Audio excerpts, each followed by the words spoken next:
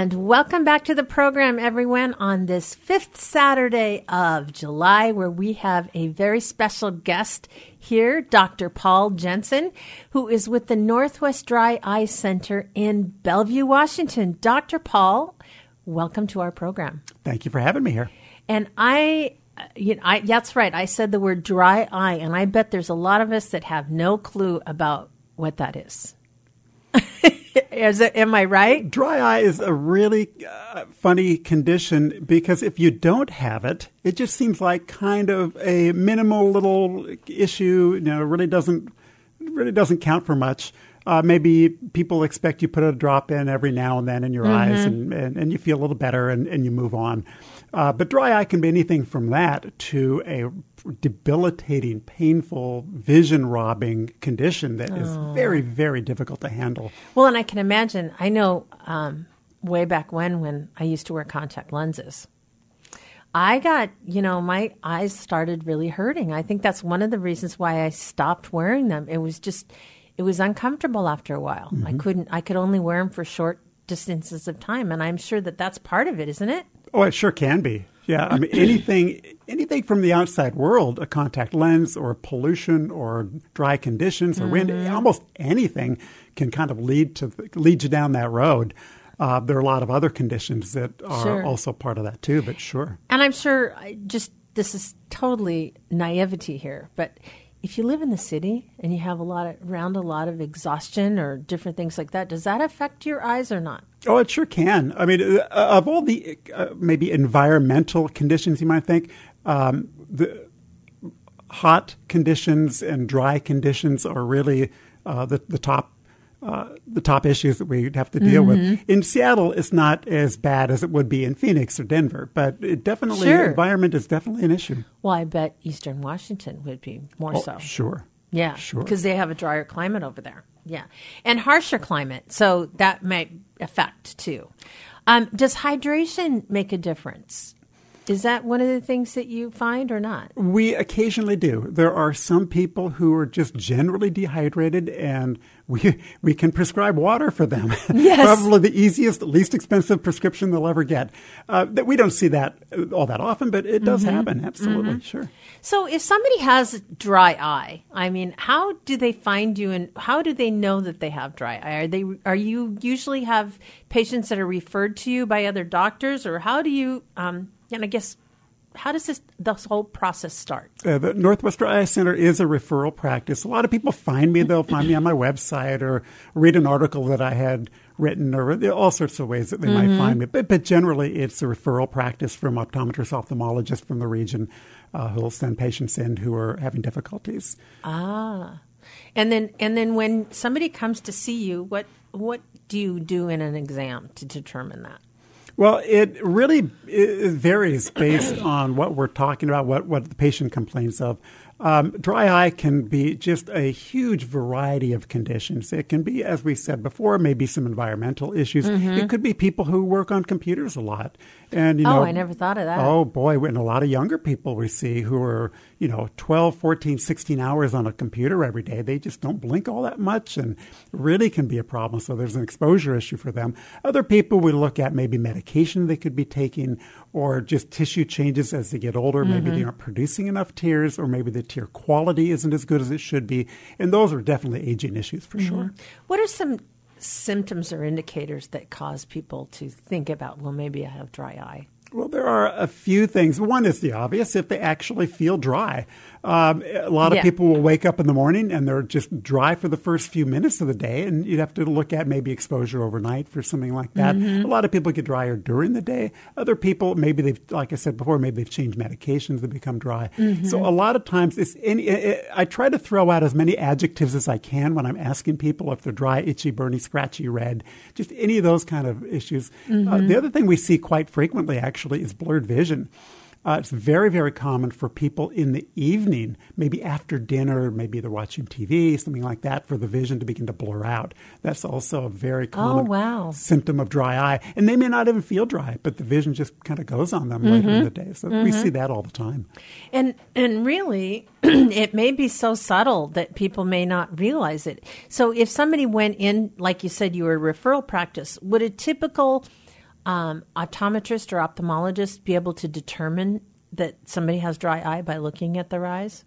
Most of the time, they do determine, the doctors determine that they have dry eye, but getting to the root cause is the problem. Got it. It's easy to try some drops and to try this or to try that. There's all sorts of, home remedies and prescriptions and all sorts of things that people can try and that doctors recommend.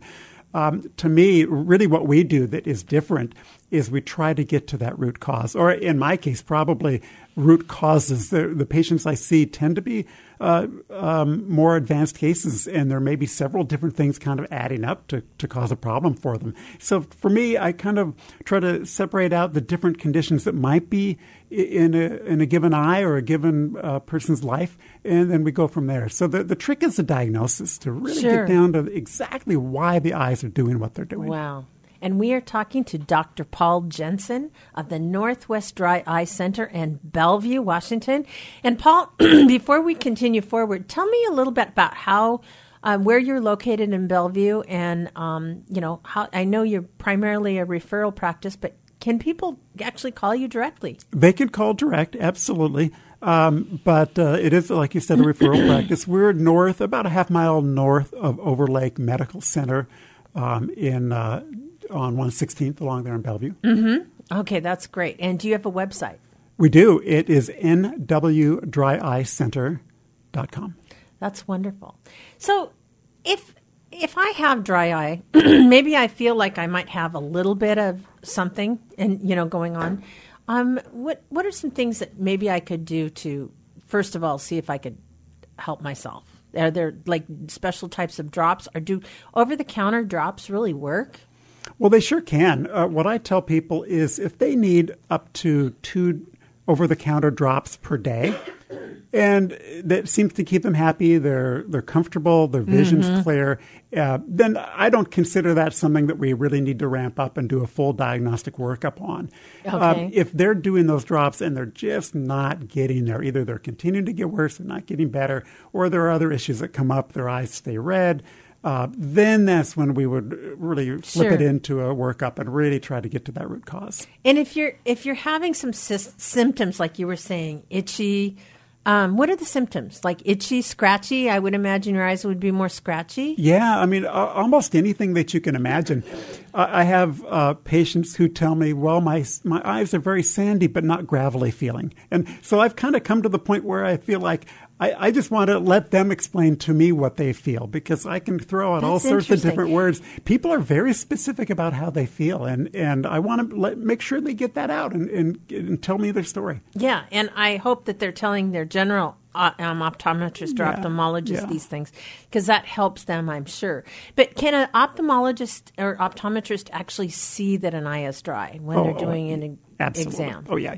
Okay. That's what the microscopes are for. And we've got all sorts of dyes, yellow and green, blue dyes that we put in the eye. That's what causes it, when they put the dye in the eye. Right. Certain tissues will respond to those dyes, and so with the microscopes we can really see what the tissues are doing. Got it. So it's really amazing, and somebody like you, I've never heard of a practice like yours, so you're really specific, which is amazing. Well, my Northwest Dry Eye Center is the first standalone dry eye center in the United States. That is amazing. So there are a few that have sprung up in various cities around now, but we've been there for 4.5 years now, and it was a new concept back 4 years ago. So tell me about dry eyes in seniors. Obviously, we're a program that focuses on seniors. Tell me a little bit about that. Well, with seniors, we definitely see issues with the eyelid. In fact, a lot of times I tell my patients that I spend more time on the eyelid than I do the eye.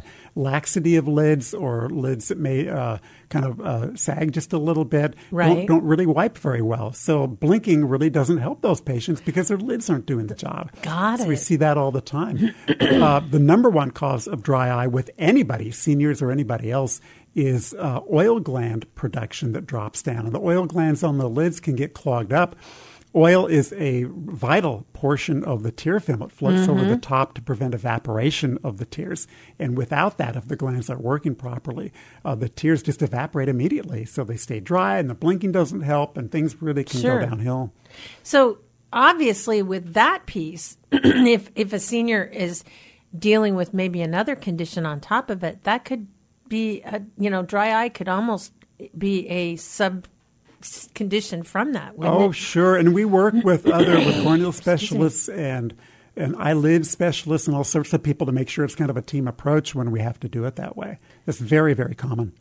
That is interesting because when you think about, for example, cataracts, obviously, it just makes me wonder, are they both related? I'm not sure. That would be one thing or another. The one relationship is that people who take anti-inflammatory drops tend to have dry eyes, and that can lead to cataract. Other than that, we kind of look at them. But remember, the cataract they're totally different. They tend to be different because cataract's inside there. Can medications affect it? Oh, absolutely. Yeah. Okay. There are a variety of blood pressure medications that are dehydrating.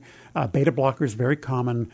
Blood pressure and heart arrhythmia medication can cause dry eyes. There's all sorts of things. Some of the antidepressants can cause dry eyes. That's good to know. Yeah, and when those are the cases, usually we can figure that out pretty quickly and get right to it. So, Paul, how do we reach you? Well, probably the easiest way to reach me would be through the website, the nwdryeyes.com. Phone call is fine too, but the website is by far the easiest. And on the website, my email is listed there. And I love getting emails from patients, even if they live thousands of miles away. They don't have any plans to come to me, but they have questions. And I have relationships with people all over the world just by email, and I'm happy to chat with them. It's just a real nice way to get a hold of people. And what is your website again? It's nwdryeyes.com. This is so important information, and I'm so glad you were here on the program today. Thank you for having me. It's time to rethink, renew, and reimagine retirement. Hey everybody, Jared Sebesta here, host of Retire Repurposed. Now this podcast is about the non-financial parts of retirement, which many times can be even more challenging than the financial. We believe retirement is not the end, rather the beginning of what could be the most impactful, purposeful, and fulfilling season of a person's life. So don't retire, become repurposed. To listen now, search Retire Repurposed on your favorite podcast platform, Senior Resource, or Life Audio.